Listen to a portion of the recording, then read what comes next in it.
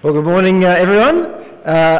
If you're visiting here this morning, let me extend my welcome to the welcome that Fred's already given. We're continuing this morning our series through looking at the church and what the church is and what the church does. You might remember, if you were here last week, that we looked at what the church does. We looked at that and we answered that by looking at a number of underlying principles embodied in the two great commandments: love the Lord your God with all your heart, mind and soul, and love your neighbour as yourself. And then also the principles embodied in the Great Commission: go into all nations, baptising them in the name of the Father, the Son, and the Holy Spirit, and teaching them to obey all Jesus has commanded. So last week, I guess, we looked at the principles of what the church does, and this week we're trying to put some flesh on those and think more concretely about how that plays out. We're going to do that under two headings over the next 2 weeks, under the headings the church gathered and the church scattered. I think I stole those ideas from a guy called Randy Pope in his book The Intentional Church. I'm not sure if he came up with it. I don't know, but I mean, it's pretty common thinking, I think. But there's these two paradigms, these two ideas of the church gathered and the church scattered. And this week, we're going to think about what the church does when it gathers. And next week, we'll look at what the church does when it scatters. If you're a bit worried that I've forsaken the Bible this morning, for my own words, don't be alarmed. We're going to be reading through bits of the Bible as we go along. So if you've got a Bible with you, keep it open. If you don't, there's probably a few still on the back table and you might want to jump up and grab one. I guess the first thing to say and to prove from the Bible as we think about the church gathering, the first thing to say is that the church actually gathers. That foundational to the nature of the church is the idea of gathering. The word church, for anyone who's kind of vaguely interested, the Greek word ecclesia, that's where you get the words like ecclesiastical and stuff like that. That word simply means gathering. It can refer to a legislative gathering like a council or something like that, or it can just refer to a kind of a random group of people who gather and get together for some particular reason or other. That's how it's used in Acts chapter 19:32. This is a great crowd and it's called a gathering, a church. It's the same word. But the technical usage of the word church in the New Testament seems to sit somewhere between those two ideas, somewhere between the idea of gathering and the idea of this legislative council kind of idea, I guess, in that it's possible for the church still to be a church even when it's not gathered. It's still called the church even when it's not gathered, but fundamental to the idea of the church is that idea of coming together and gathering. Maybe the most famous gathering in the Bible is at Mount Sinai in the Old Testament, where God gathered the people after delivering them from Egypt. And that gathering is called in Deuteronomy chapter 4, verse 10, it's called the Day of Assembly. It's called the Assembly of God. It's the Assembly of God's people. Moses says to the people in Deuteronomy chapter 4, "Remember the day you stood before the Lord your God at Horeb, when he said to me, 'Assemble the people before me to hear my words, so that they may learn to revere me as long as they live in the land, and may teach them to their children.'"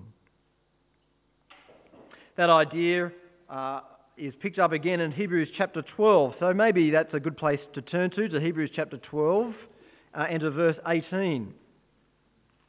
And Hebrews is remembering that gathering and looking ahead or looking at the reality of the gathering that we already have in Christ. So Hebrews chapter 12 from verse 18. It says there, "You've not come to a mountain that can be touched and that is burning with fire, to darkness, gloom and storm, to a trumpet blast, or to such a voice speaking words that those who heard it begged that no further word be spoken to them, because they could not bear what was commanded. If even an animal touches the mountain, it must be stoned." The sight was so terrifying that Moses said, I am trembling with fear.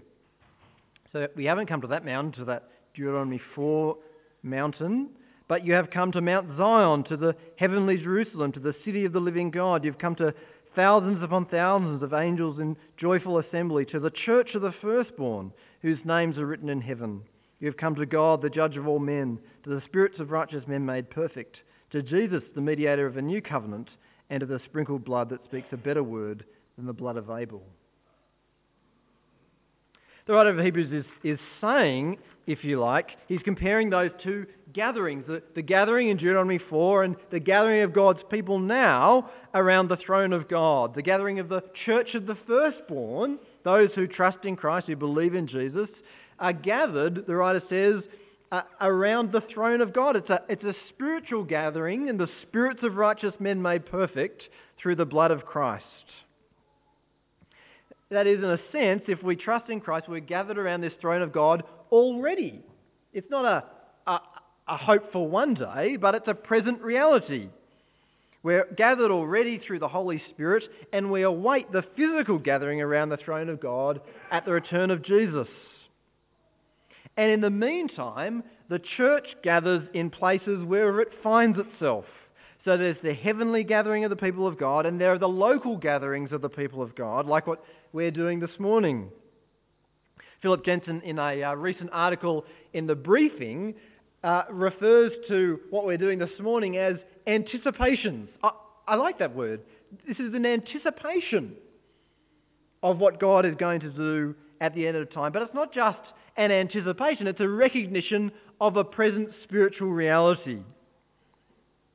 Our gatherings reflect the reality that if we're in Christ, we're already gathered around the throne of God through the Holy Spirit, and they anticipate the reality that one day we'll be gathered not just with 250 odd other people, but with the entire community of the people of God around the throne of God through Jesus Christ. So throughout the New Testament there we find Christians gathering in groups of all different kinds of sizes. They meet in big groups and in small groups. They met as the whole church. In 1 Corinthians 14 verse 23, Paul writes about what to do when the whole church comes together. When he says the whole church, he doesn't mean the whole church that existed from at that time in the Mediterranean region, but he means the whole church to which he was writing, that is, the Corinthian church. The early Christians met at first in the temple, then they met in each other's homes, then in other places, wherever they could gather, they met. The basic point is that this idea of gathering and assembling is foundational to the concept and to the notion of what the church is and what the church does. And yet at the same time, the church is more than just a gathering. It's more than just a group of Christians who decide to get together in a place or at a particular time. Paul tells Timothy and Titus to appoint leaders in the churches. So a local church has more structure to it than just a gathering. It's more than just people who decide to meet. No, there's leadership, there's structure, there's things which the church does and things which the church doesn't do. But at the heart of it is the idea of gathering. Well, what does that mean for us? What does it mean for us that at the heart of this idea of the church is the notion of gathering? Well, for starters, I think it means that you can't really live as a Christian without gathering with other Christians. The Apostle John basically says in 1 John that if the church is the family of God and you don't love the church, how can you love Jesus? If the church is the body of Christ and you don't love the body, how can you really love Christ? If you're not gathering with Jesus' body, what does that say about your love for Jesus' body? I think it also means that having your name on a membership list of a local church isn't enough either to constitute being part of a church. Because being part of a church isn't fundamentally about names on paper. we discovered a few weeks ago, it's more than just gathering as well. It's about being in Christ through the Spirit. But it also involves this idea of gathering regularly with other Christians. It's not church membership, which is the crucial thing, but church gathering. If everything else in your life constantly pushes out gathering with God's people and gathering with God's church, then you have to ask yourself seriously whether you really love the body of Christ, whether you really love the church of God. Because gathering with God's people is fundamental to being part of God's people. I think the other thing which this notion of gathering means, or this kind of notion of the church means, is that it's not enough either to simply meet with a few Christians and call that church. We've seen that gathering is fundamental, but we've also seen that the church is more than just a gathering. In God's wisdom, He's commanded us to appoint elders or leaders in the church. He's commanded us to appoint teachers of the word and evangelists and deacons. The call to gather with the local church is also a call to submit to the leadership of a local church. I think it's shocking for us when we read in Hebrews in chapter 13 words about the church where the writer says, "Obey your leaders and submit to their authority." I think that's really countercultural in Australia, in a highly democratised society where it's the voice of the people which rules the nation. I think it's hard for us to stomach the idea of submitting to leadership. We might do honouring, I think we can do honouring, but submitting and obeying is a much harder concept, and yet in God's wisdom that's what He has determined for the church. It's not a mindless submission, but God says that we should do it because it's for the good of the church and it's because of love for Him. There is, in other words, a God-given structure to the local church which we ignore to our detriment. And as we'll see in a moment, there are also God-given tasks which the church does when it gathers. So the church is more than a gathering, but fundamentally the notion of gathering is really the central idea, gathering with the people of God in Jesus Christ. So we know the church gathers, but what does the church do when it gathers? What is the point of getting together now and at other times?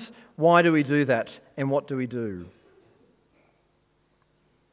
One of the key passages which is often referred to is Acts chapter 2, verse 42, and it might be good to turn to that, and we'll read some of that. To Acts chapter 2.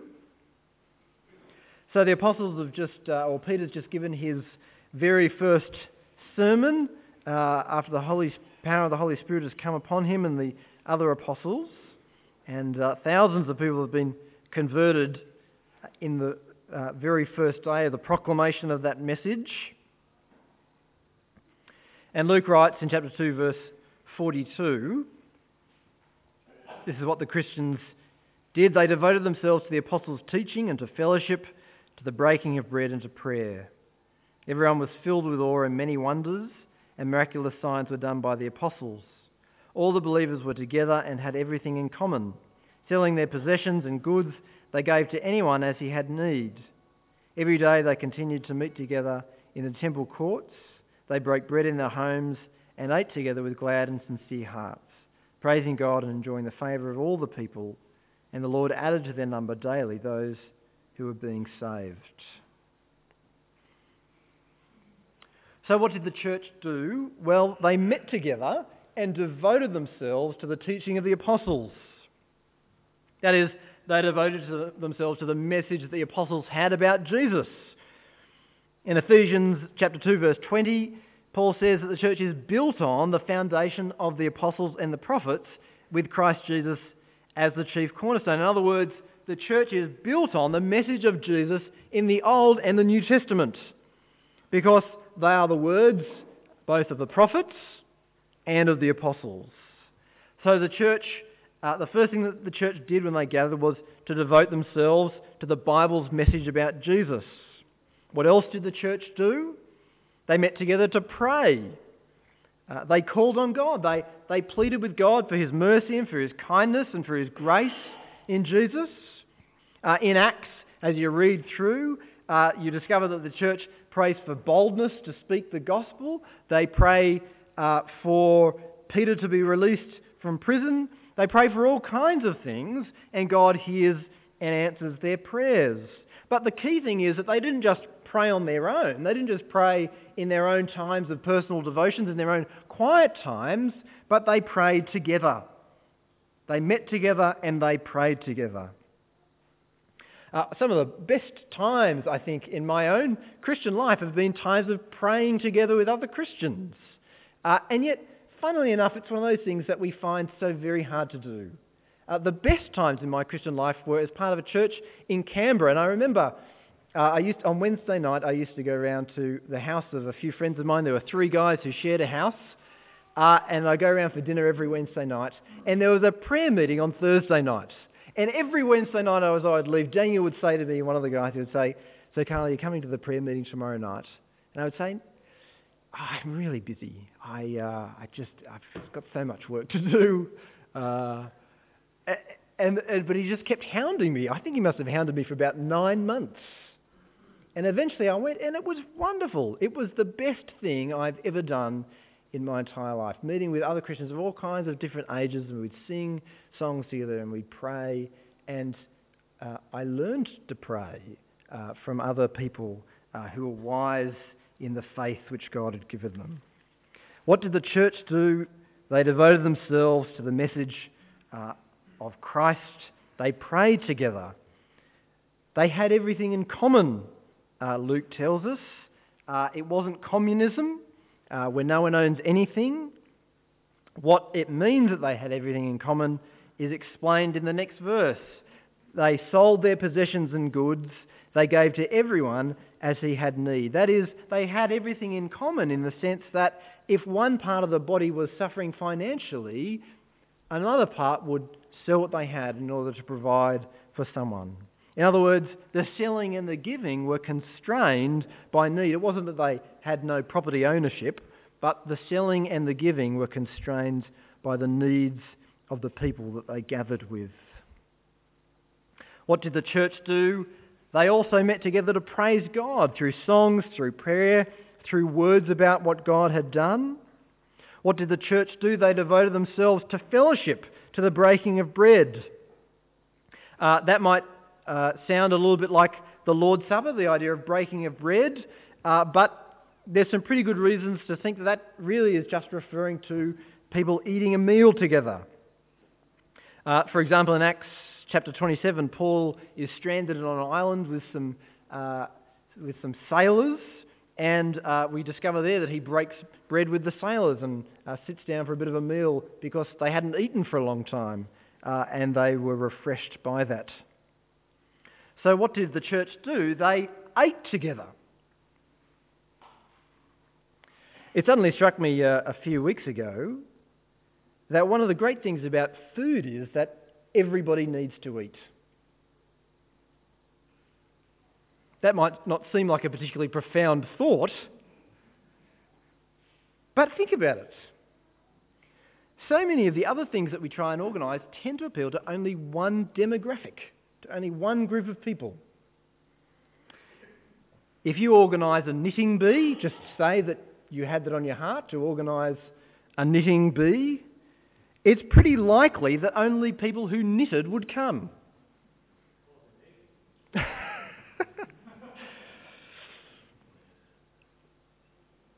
If you organise a church footy match, it's pretty likely that only people interested in footy will come.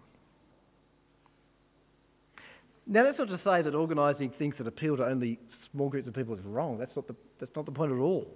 It's great to have a church footy match. It's great to get together and knit if you like that kind of thing.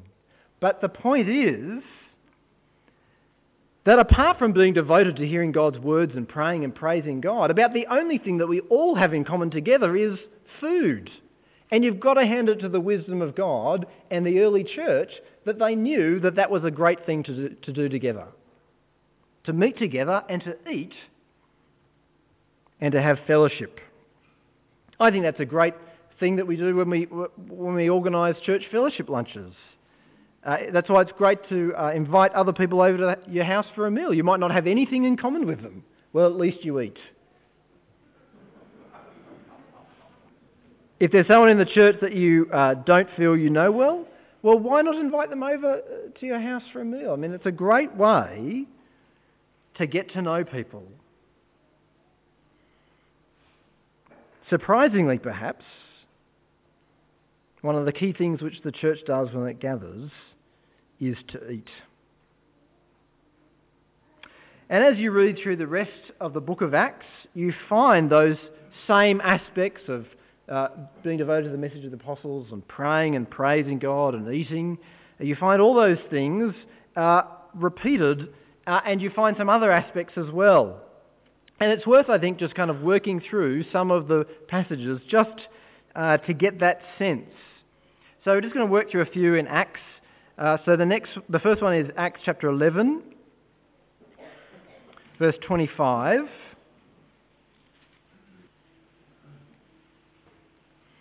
So Acts 25, then Barnabas went to Tarsus, Acts 11:25. Then Barnabas went to Tarsus to look for Saul, and when he found him, he brought him to Antioch. So for a whole year, Barnabas and Saul met with the church and taught great numbers of people. The disciples were first called Christians at Antioch. So we find Paul and Barnabas, or Saul and Barnabas, teaching the church. The next one is in Acts 13, verse 1 to 3.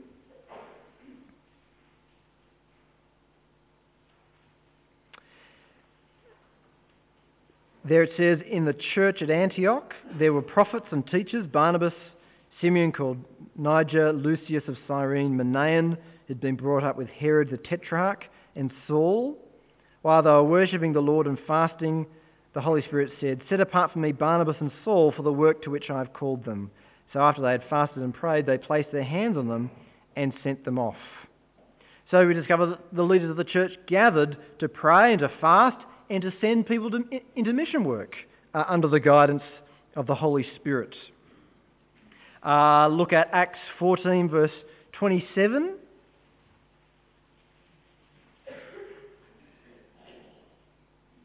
On arriving there, they gathered the church together and reported all that God had done through them and how he'd opened the door of faith to the Gentiles. And they stayed there for a long time with the disciples. So we find the church gathering to hear reports from missionaries, to hear the ministry, to receive the ministry of missionaries and to hear of the work of the gospel. Look at Acts 15, verse 30.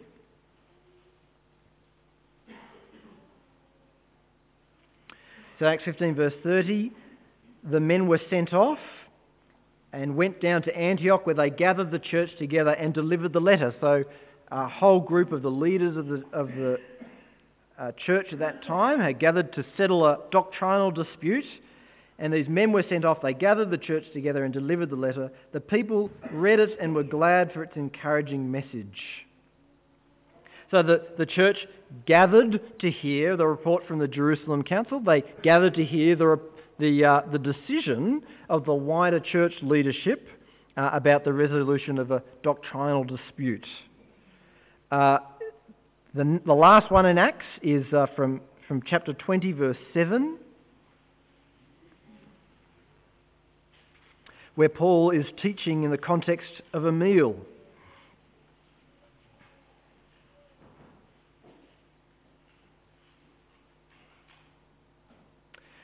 On the first day of the week, we came together to break bread. Paul spoke to the people, and because he intended to leave the next day, kept on talking until midnight. It's the case where the young guy falls out of the window, and then Paul not only goes to midnight, but then goes till sunrise the next day. Beyond Acts, we find some other examples of what the church does when it gathers, and we'll just look at two more. And they're both in 1 Corinthians, which is a few books after Acts. So Acts, Romans, 1 Corinthians, and 1 Corinthians chapter 5.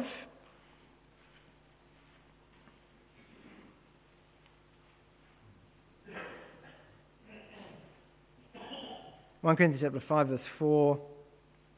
When you are assembled in the name of our Lord Jesus, and I am with you in spirit, and the power of the Lord Jesus is present, hand this man over to Satan, so that the sinful nature may be destroyed, and his spirit saved on the day of the Lord.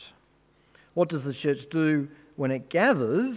Well, one of the things that the church does, shockingly perhaps, is to exercise church discipline by putting people out of the church because of serious sin.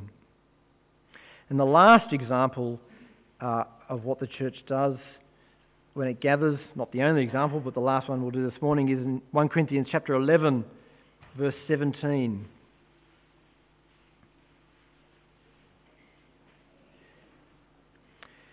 Paul writes, "In the following directives, I have no praise for you, for your meetings do more harm than good.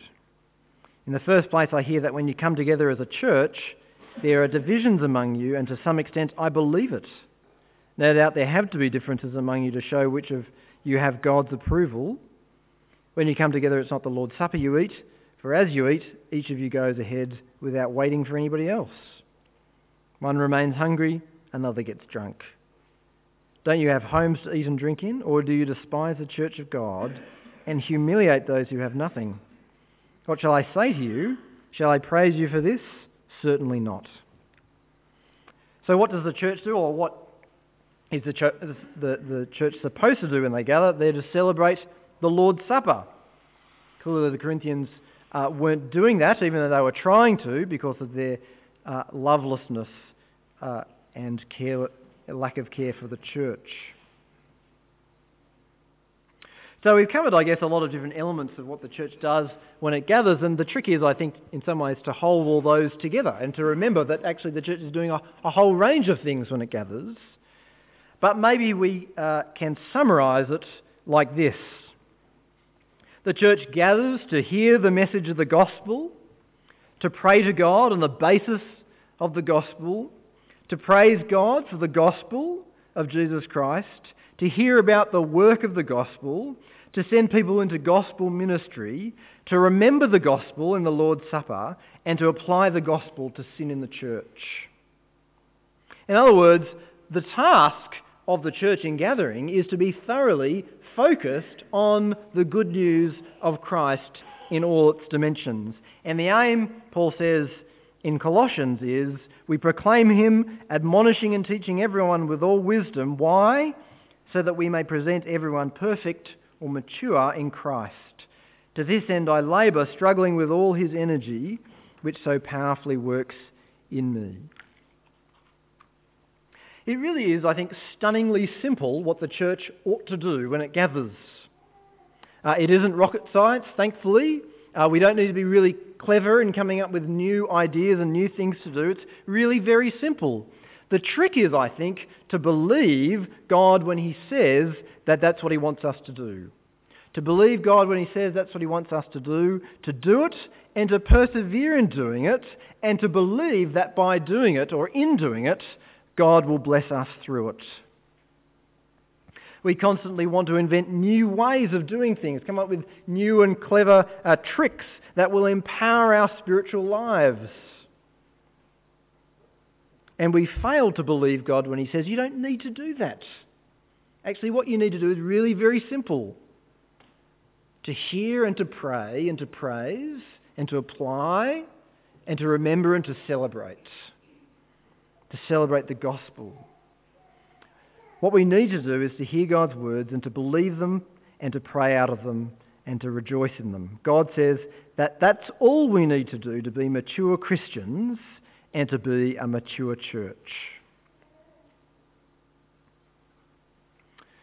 So we know then that foundational to the church is this idea of gathering, and we've caught a glimpse of what the church does when it gathers. But the last question, I think, which is good to ask is, why is it important to gather? Well, there's lots of ways to answer that question, but I wanted to just give one, maybe the most important one, I think, the most serious one, from the book of Hebrews. So turn with me to Hebrews chapter 3.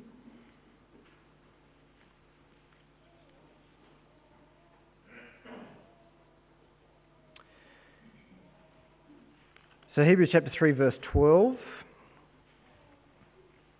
See to it, brothers, that none of you has a sinful, unbelieving heart that turns away from the living God. But encourage one another daily, as long as it is called today, so that none of you may be hardened by sin's deceitfulness. Why is it so important to meet together? Well, the writer of the Hebrews says that the danger is that if we don't, we'll be hardened by sin's deceitfulness. The writer of Hebrews says that we need daily encouragement from other Christians so that we won't turn away from Jesus. And you get a very similar warning in chapter 10. Just quickly look at that as well. Chapter 10, verse 25.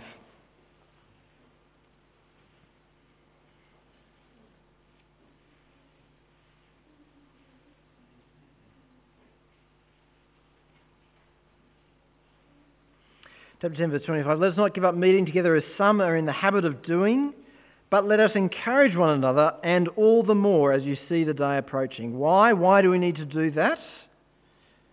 Verse 26, if we deliberately keep on sinning after we've received the knowledge of the truth, no sacrifice for sins is left, but only a fearful expectation of judgment and of raging fire that will consume the enemies of God. Why do we need to keep meeting together? Again, the writer of Hebrews says it's because of our sin and because of the danger that left to ourselves we will turn away from God. Left to ourselves we'll persist in sin and become hardened in it. A friend of mine used to be the minister of a popular church in Melbourne, and every week he would get new people coming through the door, and he says every week he would have the same conversation with those people. He would say, where are you from? They say, oh, we used to be part of this church down the road, but we left there and then we went to the other church that was really popular, and we went there for a while, but then that wasn't working out, and so we thought we'd come here and we'd check out your church and see what it's like. To which he'd reply, if you're not part of a church, in 3 years you won't be a Christian. I can't imagine saying that to someone on the first Sunday that they visited the church. But he did.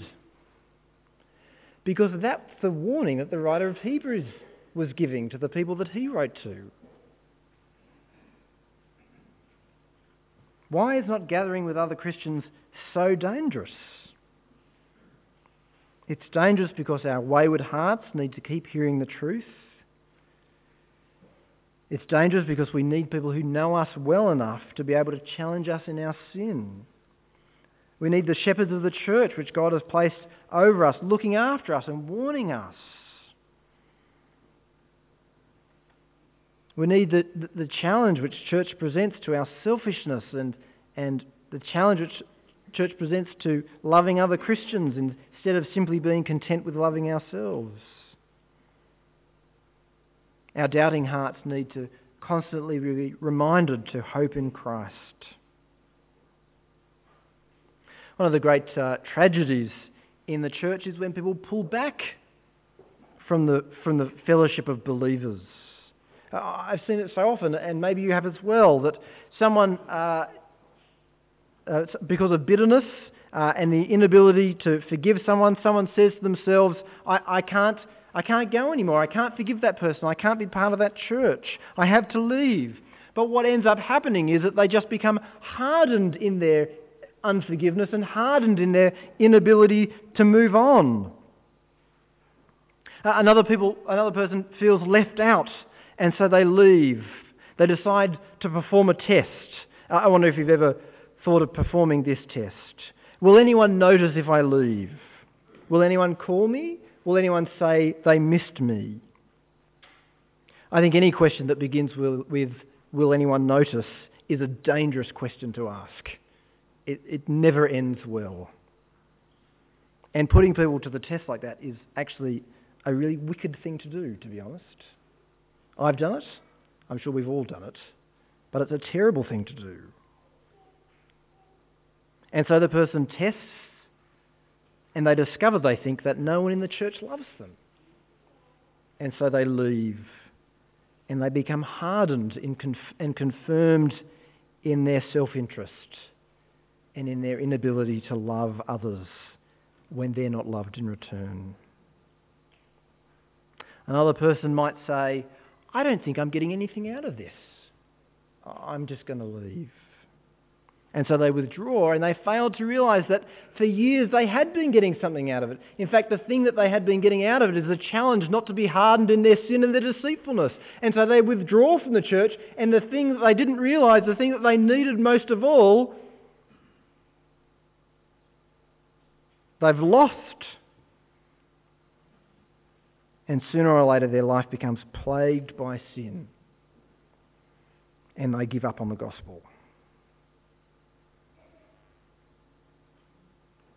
It's a dangerous, dangerous road to take. Time and again, people's first inclination is to withdraw from the church, isn't it? That's my first inclination when things are hard. To withdraw from the church, withdraw from the community of God's people. And it's about the worst thing that we can do. I'm not talking about missing a week, because you're on holidays, or missing a week because life is difficult and you need time to think and to regather. I'm not talking about that. I'm talking about that pattern of stepping out and stepping away from the church. It's a dangerous thing to do. Why is that our first temptation? Well, because Satan knows that the church is God's instrument to speak the powerful words of Christ into our hearts and our lives. Why is church important? Why is meeting with the people of God important? Here's the blunt answer: so that you don't go to hell, actually. Not because church saves us, Jesus saves us, but the church is God's instrument. In his wisdom, the church is God's wisdom to keep us from turning away from Jesus. Fundamental to the notion of the church and the people of God is gathering to praise God, to hear God's words about Jesus, gathering to apply God's words to our lives, to confront sin, to pray, and to be brought to maturity in Christ. That is the task of the church, and we don't do that to our great detriment. Let's pray.